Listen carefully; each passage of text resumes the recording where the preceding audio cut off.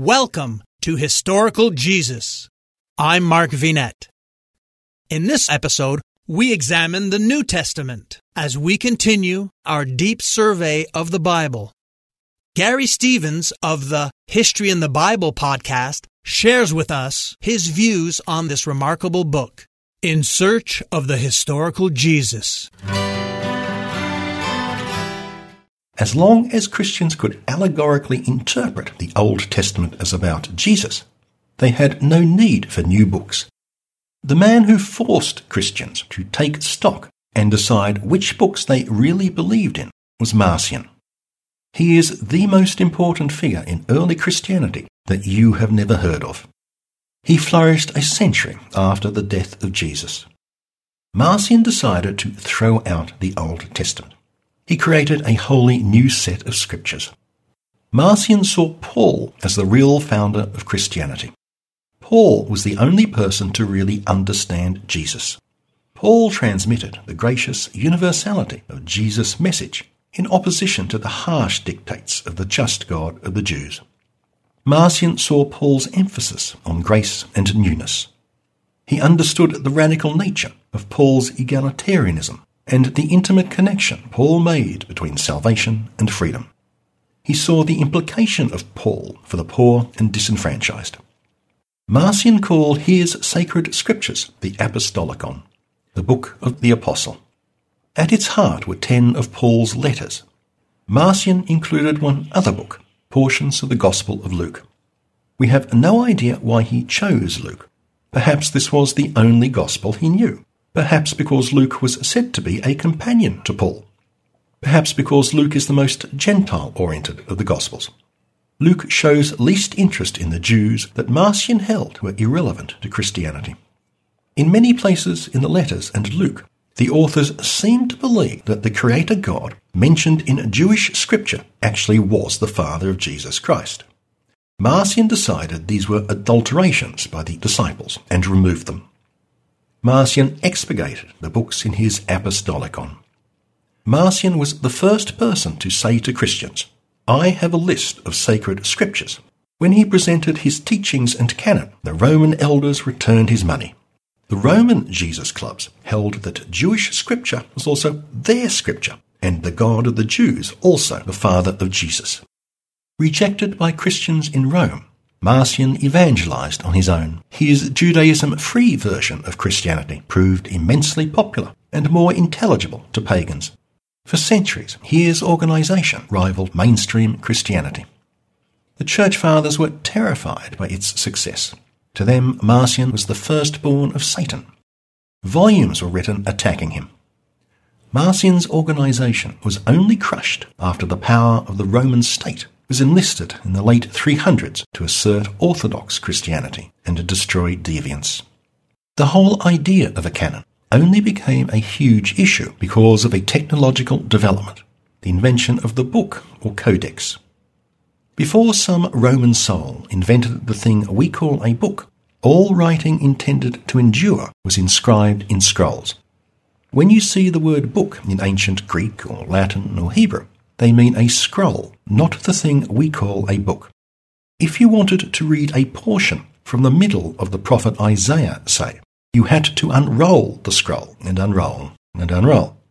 When you had finished, you rolled the whole thing back up. You needed a very large table and much patience. If you wanted to move between different sections of Isaiah, you would spend most of your time unrolling and rolling. Since sticky notes had yet to be invented, there was no way to bookmark a portion of the scroll. You noted a passage of interest, then unroll, roll, unroll, to move to the next passage. A big work like Isaiah was made of several scrolls kept in a box or basket. In a library in Alexandria, Isaiah might have been divided into 4 scrolls. In a library in Jerusalem, 3. A scholar from out of town, wishing to read Isaiah, could have spent hours unrolling and rolling to find a passage. The books of the New Testament were almost certainly originally written on scrolls. You can see that in the Gospels of Matthew and Luke. Both compressed the material in Mark to make their books fit on the largest possible scroll. Sometime around the time of Marcion, a very bright spark indeed cut up a scroll into pages. He or she sewed them together to make a codex. It is entirely possible that this bright spark was a Christian. No more rolling and unrolling. With a codex, it was easy to flip between passages and to insert bookmarks between pages to keep track of passages of interest. A scroll was only ever written on one side. You could write on both sides of a page in a codex. Your papyrus or vellum costs were halved. A codex was much, much smaller than a scroll. A basket that could hold all the scrolls of the Old Testament was the size of a dishwasher. A codex of the Old Testament could fit into a large satchel. The Christian Church adopted the codex with great enthusiasm. Almost all ancient New Testament manuscripts that we have now are codices, not scrolls. Hi, everyone. If you've been injured in an accident that was not your fault, listen up. We have legal professionals standing by to answer your questions for free. Call now and find out if you have a case and how much it's potentially worth. Call 800-218-6010. I'm here with spokesman John Wolf. So, John, tell everyone listening who should call right now. Well, Maria, first off, thank you for having me here. It's always nice to answer the listeners' questions. Now, as far as who should call in, anyone who's been injured in an accident and think you deserve compensation, give us a call right now. 800-218-6010.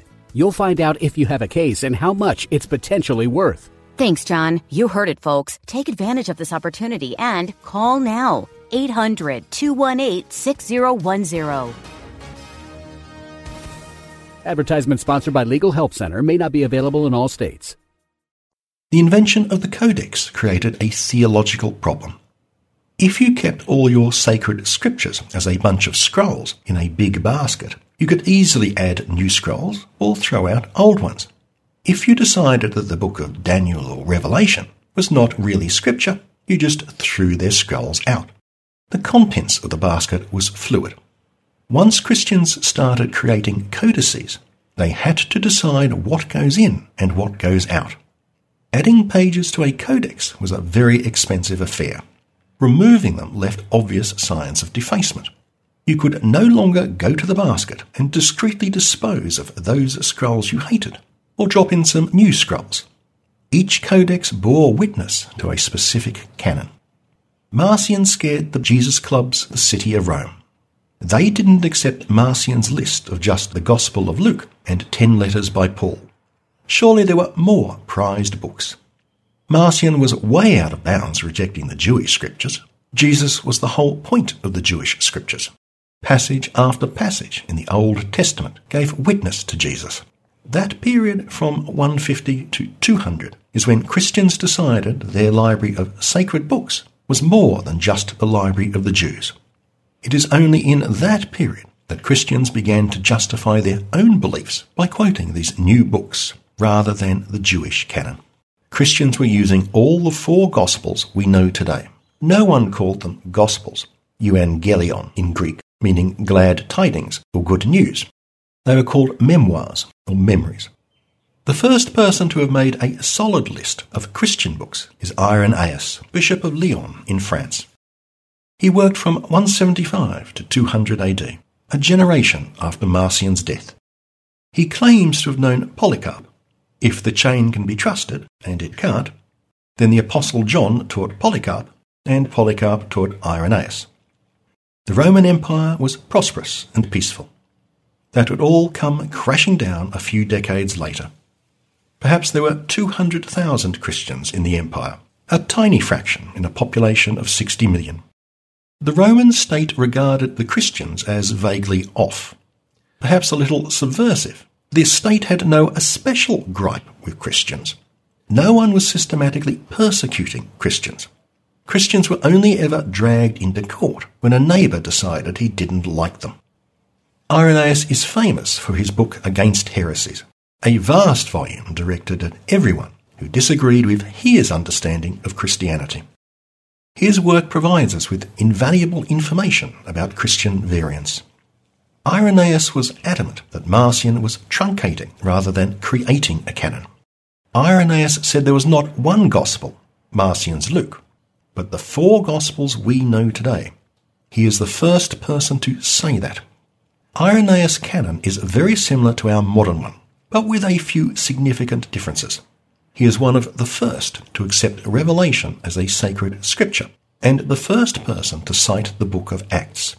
The lengthiest books in the New Testament, Luke and Acts, each clock in at around 20,000 words in English translation. We know from other authors living around the time of Irenaeus, 200 AD, and in the 50 years after, that Christians had not worked out which books were sacred and which just a good read. Somewhere in this period, intellectual Christians decided that their sacred books were additional to and separate from the Jewish Tanakh, a collection they decided to call the New Testament. I'm Mark Vinet. Thank you for sharing your time with me.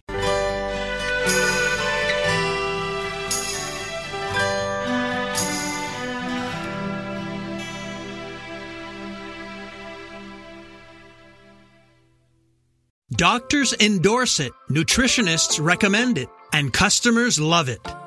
Calotrin Healthy Weight Loss. Ron in Texas lost 35 pounds. Marie in Pennsylvania lost 117 pounds with Calotrin. Diane not only lost weight, but she also found relief from arthritis. Lynn lost over 45 pounds. Calotrin contains collagen, the most abundant protein naturally occurring in the human body, which decreases as we age. Taking Calotrin promotes better sleep, more energy, less joint pain, and best of all, weight loss. Calotrin has an amazing 86% success rate with their 90-day supply. And this week, take advantage of their President's Day sale. Buy the 90-day supply and get an extra month free plus free shipping. Ordering is so easy. Just text the word HISTORY to the code 30605 and we'll send you a link to this special offer. Again, text HISTORY, that's HISTORY, using the code 30605.